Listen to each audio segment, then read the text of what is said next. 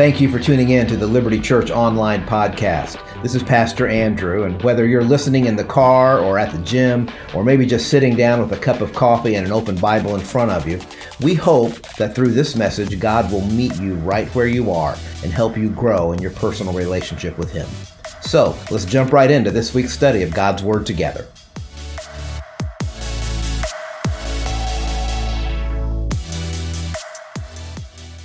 Hey, good morning, church. Good to see you. Welcome to the House of Friends. Great to be back after being out last Sunday and starting a brand new message series with you from the New Testament book of Acts. If you have a Bible and want to follow along, we're going to be in Acts chapter 1 this morning. Let me start with this. Our series is called The Church on Mission. So we're going to be talking about mission, not just the church, but for your life personally, what God wants to accomplish during this brief earthly life that He's given to each and every one of us here this morning. So we're going to be talking about that over the next couple of months. And as I was preparing for today's message, my mind went back to a series of movies that I've enjoyed, I guess, over the last 20 years or so. And it's the Mission Impossible movies. Have you seen any of those? Mission Impossible. And if you've seen those, then you know that each one of those movies starts the same and ends the same, basically. But in between are some really cool stunts, which is fun for a movie. But if you've seen those movies, then you know that each movie begins when these special operators, receive this mysterious announcement from their superiors that self-destructs, and it always says, okay, this is your mission. Yeah, if you choose to accept it, right, if you choose to accept it. So this last summer, I think it was, the most recent Mission Impossible came out. I think it was Mission Impossible 7, and our family went to see it. And, by the seventh movie, they should probably be called Mission Possible because, right? Because no matter how bad things go during the course of the movie, by the end, they always find a way to successfully complete this seemingly impossible mission. To understand the book of Acts, you really have to understand the people who were involved in the early church, okay, the first church. We've called it the Church on Mission, and in many ways, their mission was impossible. Really, apart from the intervention of God, simply no way they could have accomplished it.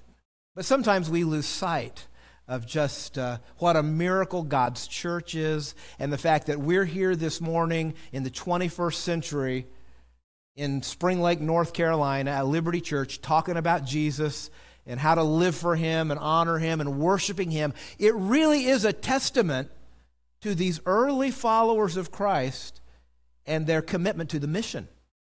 The fact that we're here today. So to understand the book of Acts, you have to see the mission. So that happens at the end of the Gospels, okay? Matthew, Mark, Luke, and John. We want to go to the end of the Gospel of Matthew, in which Jesus shares with His first followers, His first disciples, the mission that had to seem extremely, totally impossible to them, okay? It's Matthew chapter 28. Verses 19 and 20, it's there on the screen behind me. Here's what Jesus told them. Okay, here's the mission. Go and make disciples of all nations, baptizing them in the name of the Father and the Son and the Holy Spirit. And teach these new disciples to obey all the commands I have given you. And be sure of this, I am with you always, even to the end of the age. Now, I just want you to imagine for a moment, try to get inside the minds of these first century followers of Jesus. Because all of them had never really understood the world at large, okay? Each one of Jesus' first disciples, none of them had ever traveled more than 100 miles from their hometown. Okay, these were not cosmopolitan world travelers by any means. They were simple fishermen and just farmers, just regular folks. It was in an era before the internet and flying on planes and all those sorts of things. No printing press, nothing like that. And so Jesus says, okay, here's the mission. I want you to take my message, the things I've been teaching you for the last 3 years, and go all over the world, making disciples of all nations. And those words to us who grew up in the church are very familiar. But to that first group of disciples, it really did have to seem like an impossible mission. What? Going to all the world? We haven't been more than 100 miles from our own hometown. How in the world are you going to accomplish this mission through ordinary people with limited resources? It's such a big mission, an impossible mission, a grand mission. How in the world are you ever going to fulfill it through us? Well, the book of Acts is the answer to that question. How? How? It's recorded for us how this group of ordinary, first century, underfunded, under-resourced people were so committed to Christ and willing to let the power of Christ work through them that, again, the fact that we're here today is a testimony to how faithful they were to the mission. And it really is an incredible true story that we find in the book of Acts.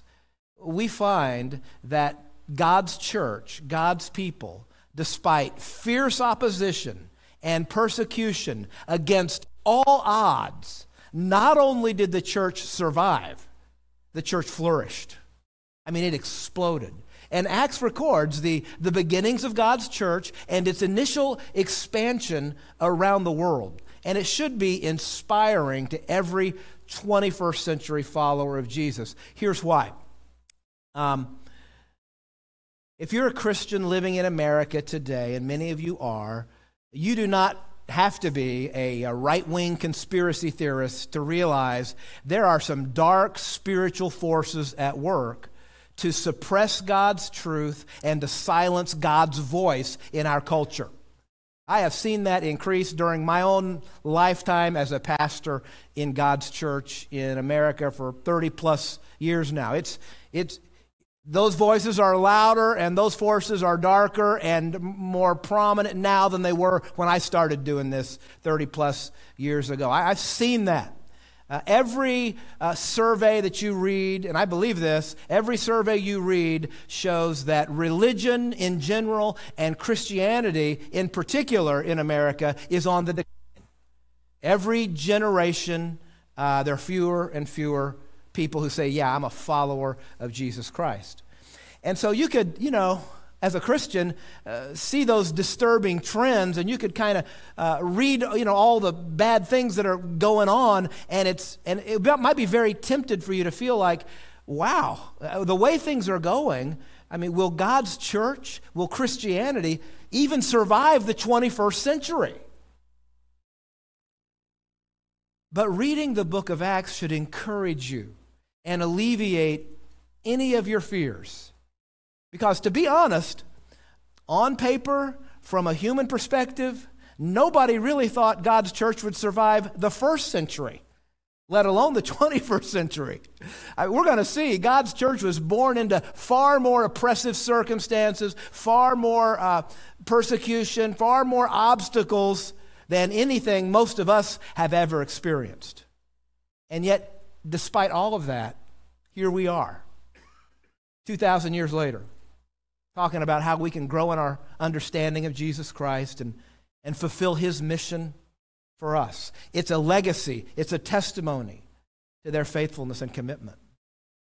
But not only that, Acts tells us how it happened. But as we read the book of Acts, you won't be surprised to realize that it wasn't so much about those early first Christians. It wasn't really, they had to decide to be faithful, to be sure. But it wasn't so much about them. It was about their leader. Your leader, my leader, Jesus Christ. The one we gather every Sunday here at Liberty Church to worship and exalt and learn more about. The reason the church survived was not so much about them as it was about Him. And what Acts records for us in the first 11 verses of chapter 1 are two historical events that fueled the mission and the message of the early church. Okay? One of these events we talk about a lot. The other historical event mentioned in these verses, we don't talk about so much. But they're both of equal value from God's perspective when it comes to fulfilling the mission He has for the church and for each one of us as followers of Jesus Christ. And those two events are the resurrection of Jesus and the ascension of Jesus. These two events serve as foundational pillars for God's church. But what I want you to see this morning is that on a more personal level, the resurrection of Jesus and the ascension of Jesus are foundational to you and to me for us to live a victorious, confident, resilient, secure Christian life. We're never going to be able to live in the joy and the victory that God has in mind for us if we don't comprehend how significant the resurrection of Jesus is and the ascension of Jesus is. So let's talk about those two events this morning. That's what Luke talks about in Acts chapter 1. We're going to begin at the beginning. You can follow along in a Bible or on the screen behind me. Here's how it begins. In my former book, Theophilus, I wrote about all that Jesus began to do and to teach. Now, the author of Acts was a first century follower of Jesus named Luke, who also wrote the Gospel of Luke. You know, Matthew, Mark, Luke, and John. That's the former book that he's talking about. And he wrote both books to this guy that we don't know very much about. His name was Theophilus. So in my former book, Theophilus, I wrote about all that Jesus began to do and to teach, until the day he was taken up to heaven after giving instructions through the Holy Spirit to the apostles he had chosen. After his suffering, that is, after his crucifixion, he presented himself to them and gave many convincing proofs that he was alive. He appeared to them over a period of 40 days and spoke about the kingdom of God. Both events are mentioned in those verses, actually. But I think we would all agree that nothing will help, kind of kickstart a new religious movement than to have the leader of the religion publicly executed and then 3 days later appear, showing himself to be alive again, and he appeared to the same people who saw him die in the first place. That's a good way to get some momentum going, wouldn't you say, for the early church? Okay, it's the resurrection of Christ. And there are all kinds of, theological implications for the resurrection that we talk about frequently here in the church, especially around Easter, but really throughout the year. The resurrection in our songs and our teaching, it shows up all the time. But what I want you to see in Acts chapter 1 is how important it was that these first Christians, these early believers, actually have confidence and assurance that the resurrection of Christ was real. I mean, God understood, Jesus understood how imperative it was to the mission that these believers were absolutely convinced beyond the shadow of a doubt that Jesus had died and that he was now alive. And thus you see in verse 3, Jesus presented himself to them and gave many convincing proofs that he was alive. Now, there have been volumes written by competent historians and scholars, laying out the evidence for Christ's actual resurrection. We talk about that sometimes on Easter Sunday. In fact, I remember one Easter Sunday years ago, we were passing out copies of, I think it was Josh McDowell's little book, More Than a Carpenter, which talks about the historicity of Christ's resurrection. So we've talked about those things before. We're not going to review all that now. But what I do want you to see, though, is that to these early Christians, these early believers, proof and evidence of Christ's resurrection was vitally important and necessary for them to believe it. And the reason I think that's important to point out is because in our day, many modern 21st century people who are skeptical of the Bible or skeptical of the miracles of Jesus or the resurrection, very often you'll hear people like that say, well, the reason those people believed all that, all those stories about water into wine and, feeding the 5,000, even the resurrection, coming back from the dead. The reason all those people believed that is because they were just backward, gullible people who would believe anything. I mean, that was a pre-scientific age. They didn't know anything. They were superstitious, believed in the supernatural. We now live in a post-scientific age, right? Now we understand what it means to prove things, and so people just don't believe that stuff today. They were gullible. They would believe anything. And yet, it's pretty evident right here in Acts chapter 1, that was not the case. Now, granted, people in those days did have a stronger belief in the supernatural than many people do today. To be fair, that's true.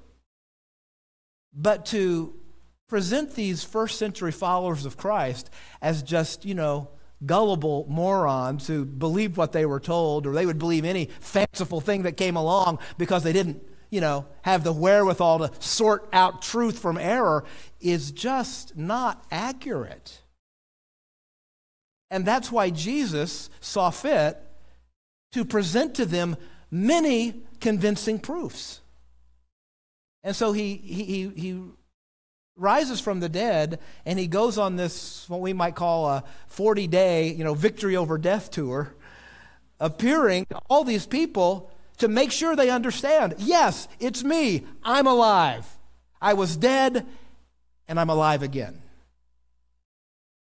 And until you and I grasp that the way they did, we'll never fulfill the mission he has for us. That's the power of the resurrection.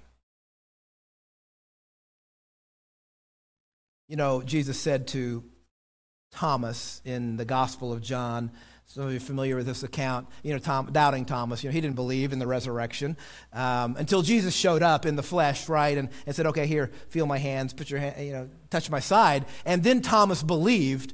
But you remember what Jesus said to him? Thomas, you believe because you've seen it. Blessed are those who believe and yet haven't seen it. And so there's a measure of faith that you exercise and I exercise that even the first disciples didn't have to exercise. And yet, even for us, it is not a blind leap of faith. It's a reasonable step of faith to believe in the resurrection. There's a lot of evidence for it. Part of the evidence is these first believers. They believed it. And they had to be convinced to believe it. And Jesus convinced them. There's a interesting account in Matthew 28:17. It's the last part of the Gospel of Matthew in that same chapter where we see his mission.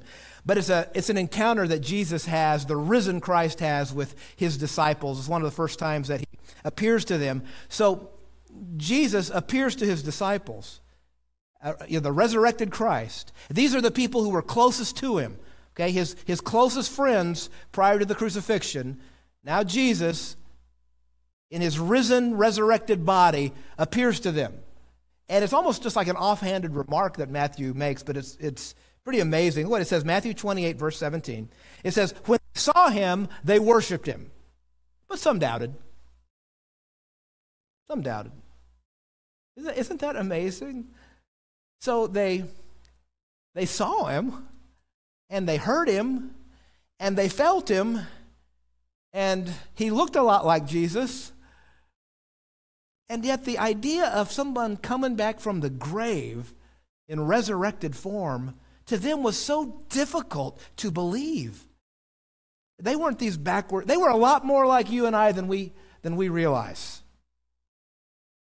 They had to be convinced that Jesus' resurrection was real, because believing that somebody is resurrected is hard to believe. They'd never seen this before, right? I mean, they had seen what we might call resuscitations before, like Lazarus and others. Jesus would, bring back to life from the dead, but they would come back in their normal earthly, body just to get sick and die again. That wasn't the case with Jesus.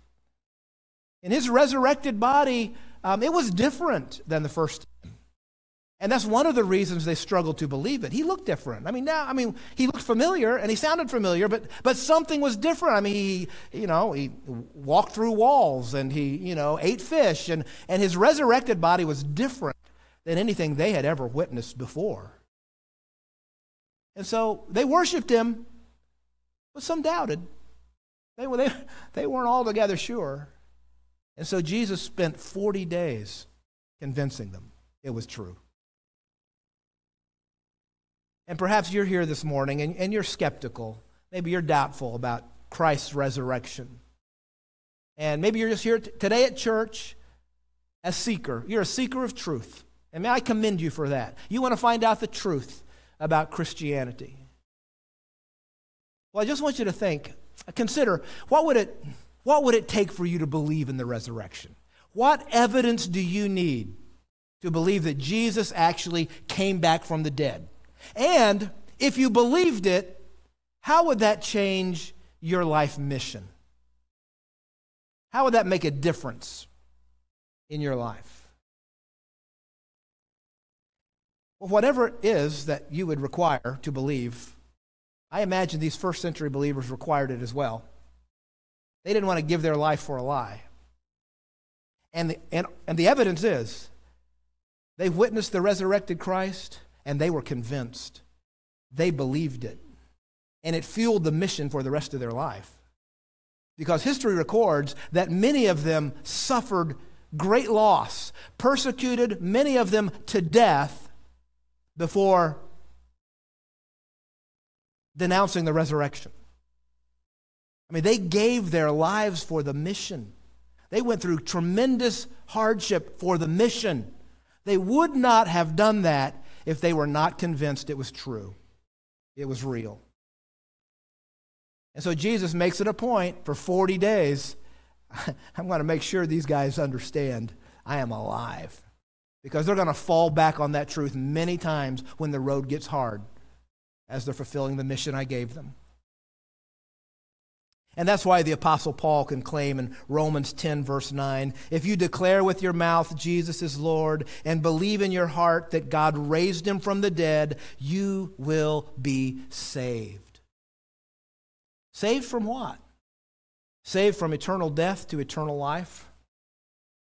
Saved from a temporal, earthly existence to a life of eternity, making your earthly life count for something. It doesn't just end at the grave. There's more to come. It gives this earthly life purpose. That's what we're saved from. A life of desperation, a life of fear, a life of weakness, of brokenness, of sorrow, to new life, eternal life.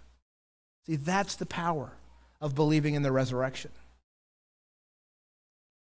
But the resurrection is not the only event that is recorded for us in Acts chapter 1.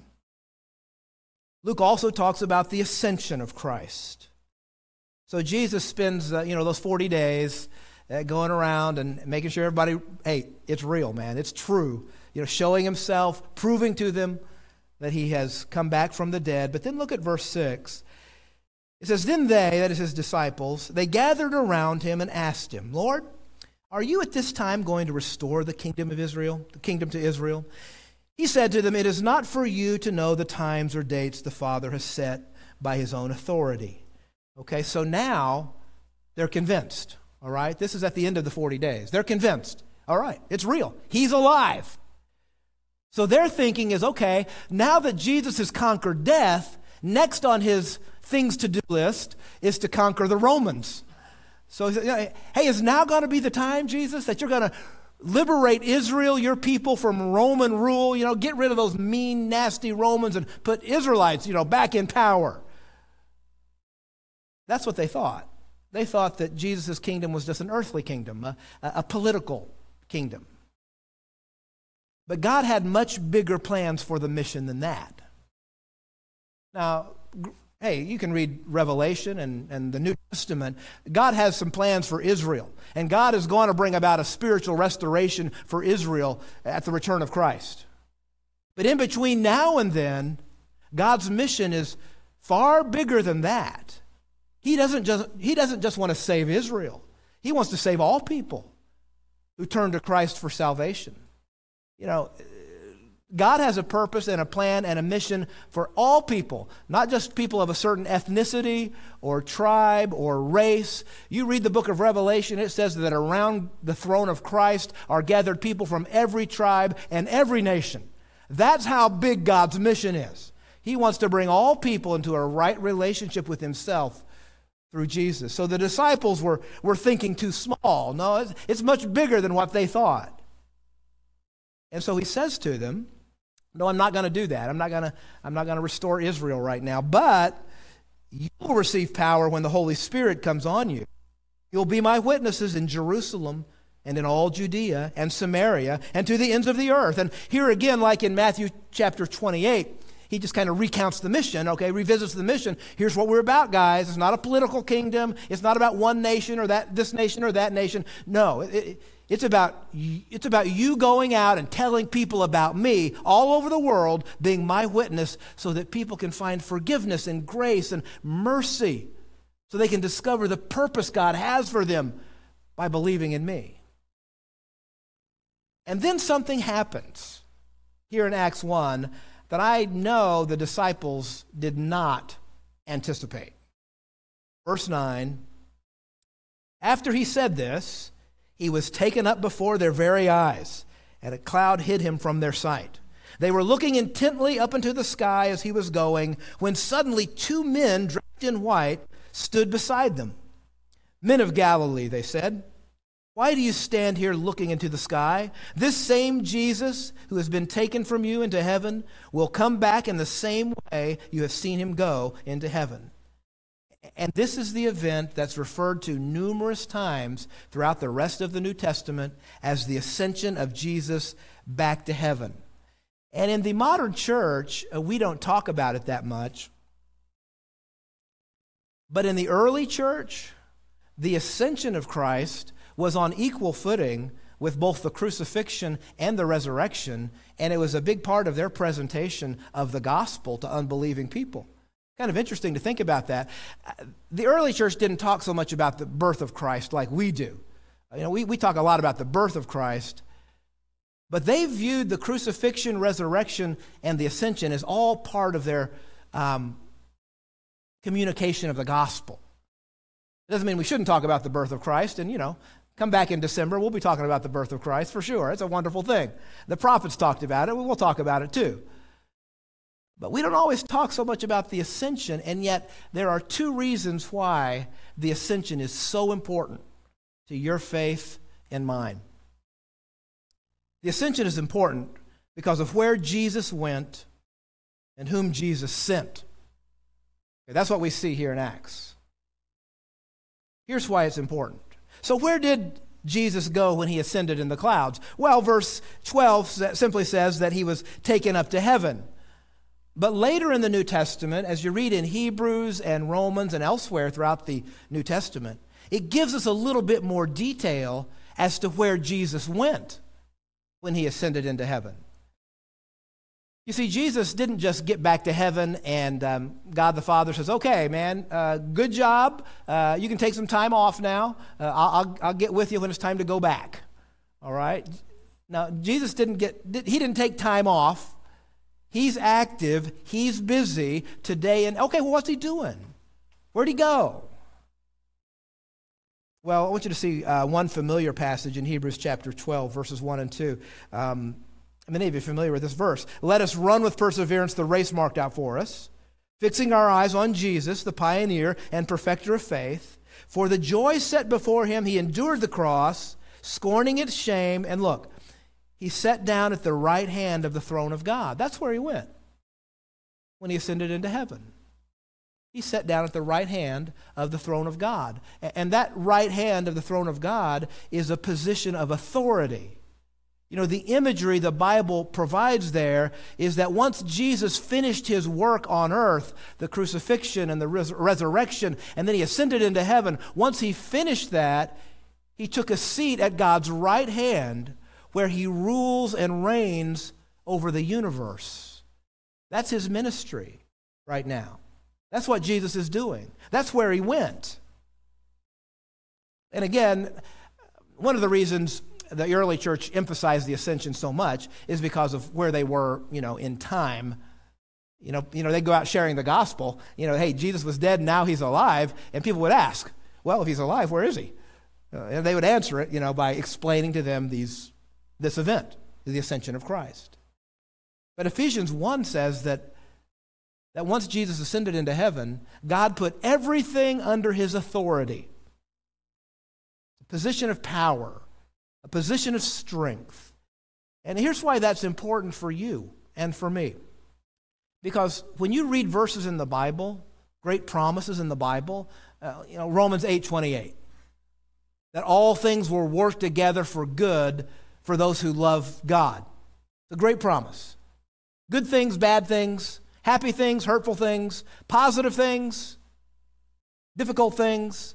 God says all things are going to work together for good of the person who loves the Lord.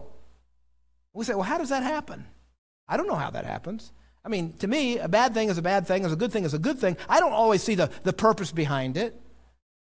But because of the ascension and where Jesus went, you can rest assured that Jesus is on the throne. He has authority over all things, and he's the one working on your behalf as an advocate to make sure all those things turn out for your good and his glory. See, that's the comfort and that's the peace that can come when we understand the ascension of Christ. And Jesus knew these early disciples are going to need this as they go about fulfilling my mission. There's going to be hardship and adversity. They're going to encounter all kinds of difficult, painful circumstances. They're going to need to know that I'm on the throne and I am serving and working for them as their advocate who loves them to shape events and circumstances in such a way that it'll be for their good. And we can take great comfort in knowing that's true. Sometimes God seems very close to us, and if you've been a Christian for very long, there are those seasons where your prayers are being answered and God is showing up, and you can see his evidence all over, your life. Those are wonderful, sweet seasons. But you walk with the Lord long enough, you'll go through some other seasons too, where God might seem far away. And it might feel like your prayers, you wonder if he's forgotten about you, or even hears your prayers. See, the ascension shows us that when we feel it, when we don't feel it, okay, when our emotions are full to the brim with joy and happiness and victory in Christ, and those times, those low moments where we're just kind of dragging along wondering if it's all true. The ascension shows us that Jesus Christ is on his throne. You can claim that promise that all things are going to work together for good if you love the Lord, because Jesus has all things under his authority, and he loves you. He's your advocate.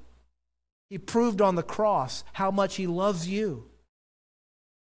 And understanding that alleviates so much of the fear and frustration from the life that we live on this earthly planet. Look what the ascension is mentioned in Romans chapter 8. That we've been talking about Romans 8:28, but I want you to look what Paul adds to that. It's a reminder that because Christ has ascended, you don't have to live in shame or guilt. You can live in victory. You can wake up tomorrow morning knowing that your sins have been forgiven, and you can live out your faith in Christ and your love for Christ, not as a guilty sinner. You can live out your faith in Christ and your love for Christ as a victorious child of God. Not because you deserve it, not because you've earned it, but because Christ is on the throne. And he's your advocate. He's your high priest. He's interceding for you. Look what Paul says in Romans chapter 8, verses 33 and 34. Who will bring any charge against those whom God has chosen? It is God who justifies. Who then is the one who condemns? No one. Christ Jesus, who died, more than that, who was raised to life. Here's that triune truth right there, the crucifixion, resurrection, and the ascension. Christ Jesus, who died, more than that, who was raised to life, is at the right hand of God and is also interceding for us. See, that's where he went. That's where he went. We need to understand where he went and find great confidence in knowing that he's on the throne. But it's not just where Jesus went, it's also whom he sent. You see that in verse 8 of Acts chapter 1. He tells his disciples, you will receive power when the Holy Spirit comes on you. And again, his disciples didn't fully understand what that meant. They didn't realize, we'll talk about it in Acts chapter 2, but they didn't know what was going to happen. They didn't know what to expect. That Jesus was going to send the Holy Spirit to fill them and indwell them and empower them for ministry. They hadn't comprehended all that. But this isn't the first time that Jesus has talked to them about the Holy Spirit. In John chapter 16, it's the last week of Jesus' life, and he's already communicated to them about his crucifixion, that he's going to be leaving them. And then he says something really strange. He says, but actually, guys, it's better for you that I leave. It's better for you. Because if I don't leave, then I won't send the Holy Spirit, the advocate. And we might wonder, and I think they probably wondered, what do you mean how is that better? It seems pretty great to have Jesus in the flesh right there with you wherever you go. I think all of us would like that. So how is it better, Jesus, that you're going to send this, Holy Spirit to indwell us? But you see, the problem with the limitations of the physical Jesus is that he is with one person at one time or this group at that time, but he's not with everybody all the time. You never see that in the New Testament. That's just the way the time and space continuum work, right? You can't be everywhere all the time in a physical presence. And so if he's with you tomorrow at work, he won't be with me because that's just the way the physical nature of things work. But you see, by Jesus going away and sending the Holy Spirit, he's not limited by that anymore. That's why it's better. So you can take Jesus with you to work tomorrow, and I can take Jesus with me to work tomorrow through the indwelling power and presence of the Holy Spirit. And again, the disciples didn't understand all that. I mean, looking back on it, we're so much more theologically advanced in our understanding of the work and ministry of the Holy Spirit because, we're looking back on it. They were looking forward to it. So we understand more. They didn't get that. But it kind of goes back to that mission we read earlier in Matthew 28. Now look what Jesus said. We didn't touch on this earlier, but he said, go and make disciples, baptize them, teach these new disciples to obey all the commands. And then look what he said. And be sure of this, I am with you always, even to the end of the age. Jesus was not being sentimental there. Jesus was not saying, hey, you're going to be in my thoughts, even when I'm gone. Or keep me in your thoughts and keep me in your mind, keep me in your heart. No, he wasn't being sentimental when he said, I'll be with you always. He was being extremely literal there. Even though they didn't comprehend what he meant. What he meant was, I'm going to be leaving, but I'm going to send the Holy Spirit. And he's going to be with you every day, all the time, for eternity. Ephesians 4 says that when you put your faith in Jesus, Jesus puts his Spirit in you and seals you until the day of redemption. Until the day he calls you home. You're going to be able to walk with Jesus everywhere, every place, the highest mountain, the lowest valley. Jesus is right there with you through the indwelling presence of the Holy Spirit. I will be with you always. Have you grasped that in your life? That whether it's geographically or emotionally, you're on top of the mountain or down in the valley. You're in the darkest dungeon or on the place of prominence in your career or world. Wherever you are, Jesus is there with you. His presence through his Holy Spirit dwelling inside of you. You don't have to go anywhere, do anything without him being right there with you. See, that's the power of the ascension. And these early believers, they had to grasp that power. They understood it. They came to believe it, and they experienced it. There's a familiar account. It's an interesting scene in the Gospels. We often read this around Easter Sunday, but it's that account, that first Easter Sunday morning when Mary Magdalene runs to the tomb. She's grieving and she's sorrowful, she's weeping, and she finds the body of Jesus is gone. The tomb's empty, but she didn't believe in the resurrection. She had to be convinced like all the other guys. Okay, she didn't, because she asked, where have they laid my Savior? Where have they laid Jesus' body? He's gone. She didn't just say, oh, he rose from the grave. No, she didn't believe that. But she sees a guy who she thinks is the gardener, right? You can read about it in John chapter 20. And the gardener ends up being the resurrected Christ. And do you remember what happened? Most of you have read that account. And the Hebrew language is very strong. That when Mary Magdalene saw Jesus, she literally, bear hugged him. Right? She just comes up, wraps her arms around him. She realizes it's the risen Christ, and her feeling is, Jesus, I lost you once. I'll never lose you again. So she just grabs on tight to him. But do you remember what Jesus said? The first words he said to her, after she grabs hold of him, is not probably what we would expect, the compassionate Jesus to say. Well, here's the verse in John 20, verse 17. Don't cling to me, Jesus said. What? She loves you, Jesus. Why don't you want her to cling to you? Well, I haven't yet ascended to the Father. But go find my brothers and tell them, I am ascending to my Father and to your Father, to my God and your God. Now, she didn't understand it at the time, but what Jesus was saying, hey, don't cling to me. Don't cling to my physical body, because I'm going to ascend to my Father, and I'm going to send somebody else back to you, the Holy Spirit. And it's going to be better. It's going to be better. Because Mary couldn't be with Jesus all the time in his physical body. She'd have to go do things and, sleep and be away from Jesus. And Jesus would go other places and be with other people. He's saying, Mary, let me go. Let me go. I'm going to ascend to my Father. And when I ascend to my Father, I'll send back another comforter, the Holy Spirit. And you'll get to be with the Holy Spirit every day, all the time, through eternity. I'll never, ever leave you again. In a sense, Mary had to let go of Jesus' hand temporarily so that she could receive him into her heart permanently through the indwelling power and presence of the Holy Spirit. And here's what I want you to see. Those two foundational pillars of the church, of the mission. These early believers, ordinary people, limited resources, but two things they had going for them.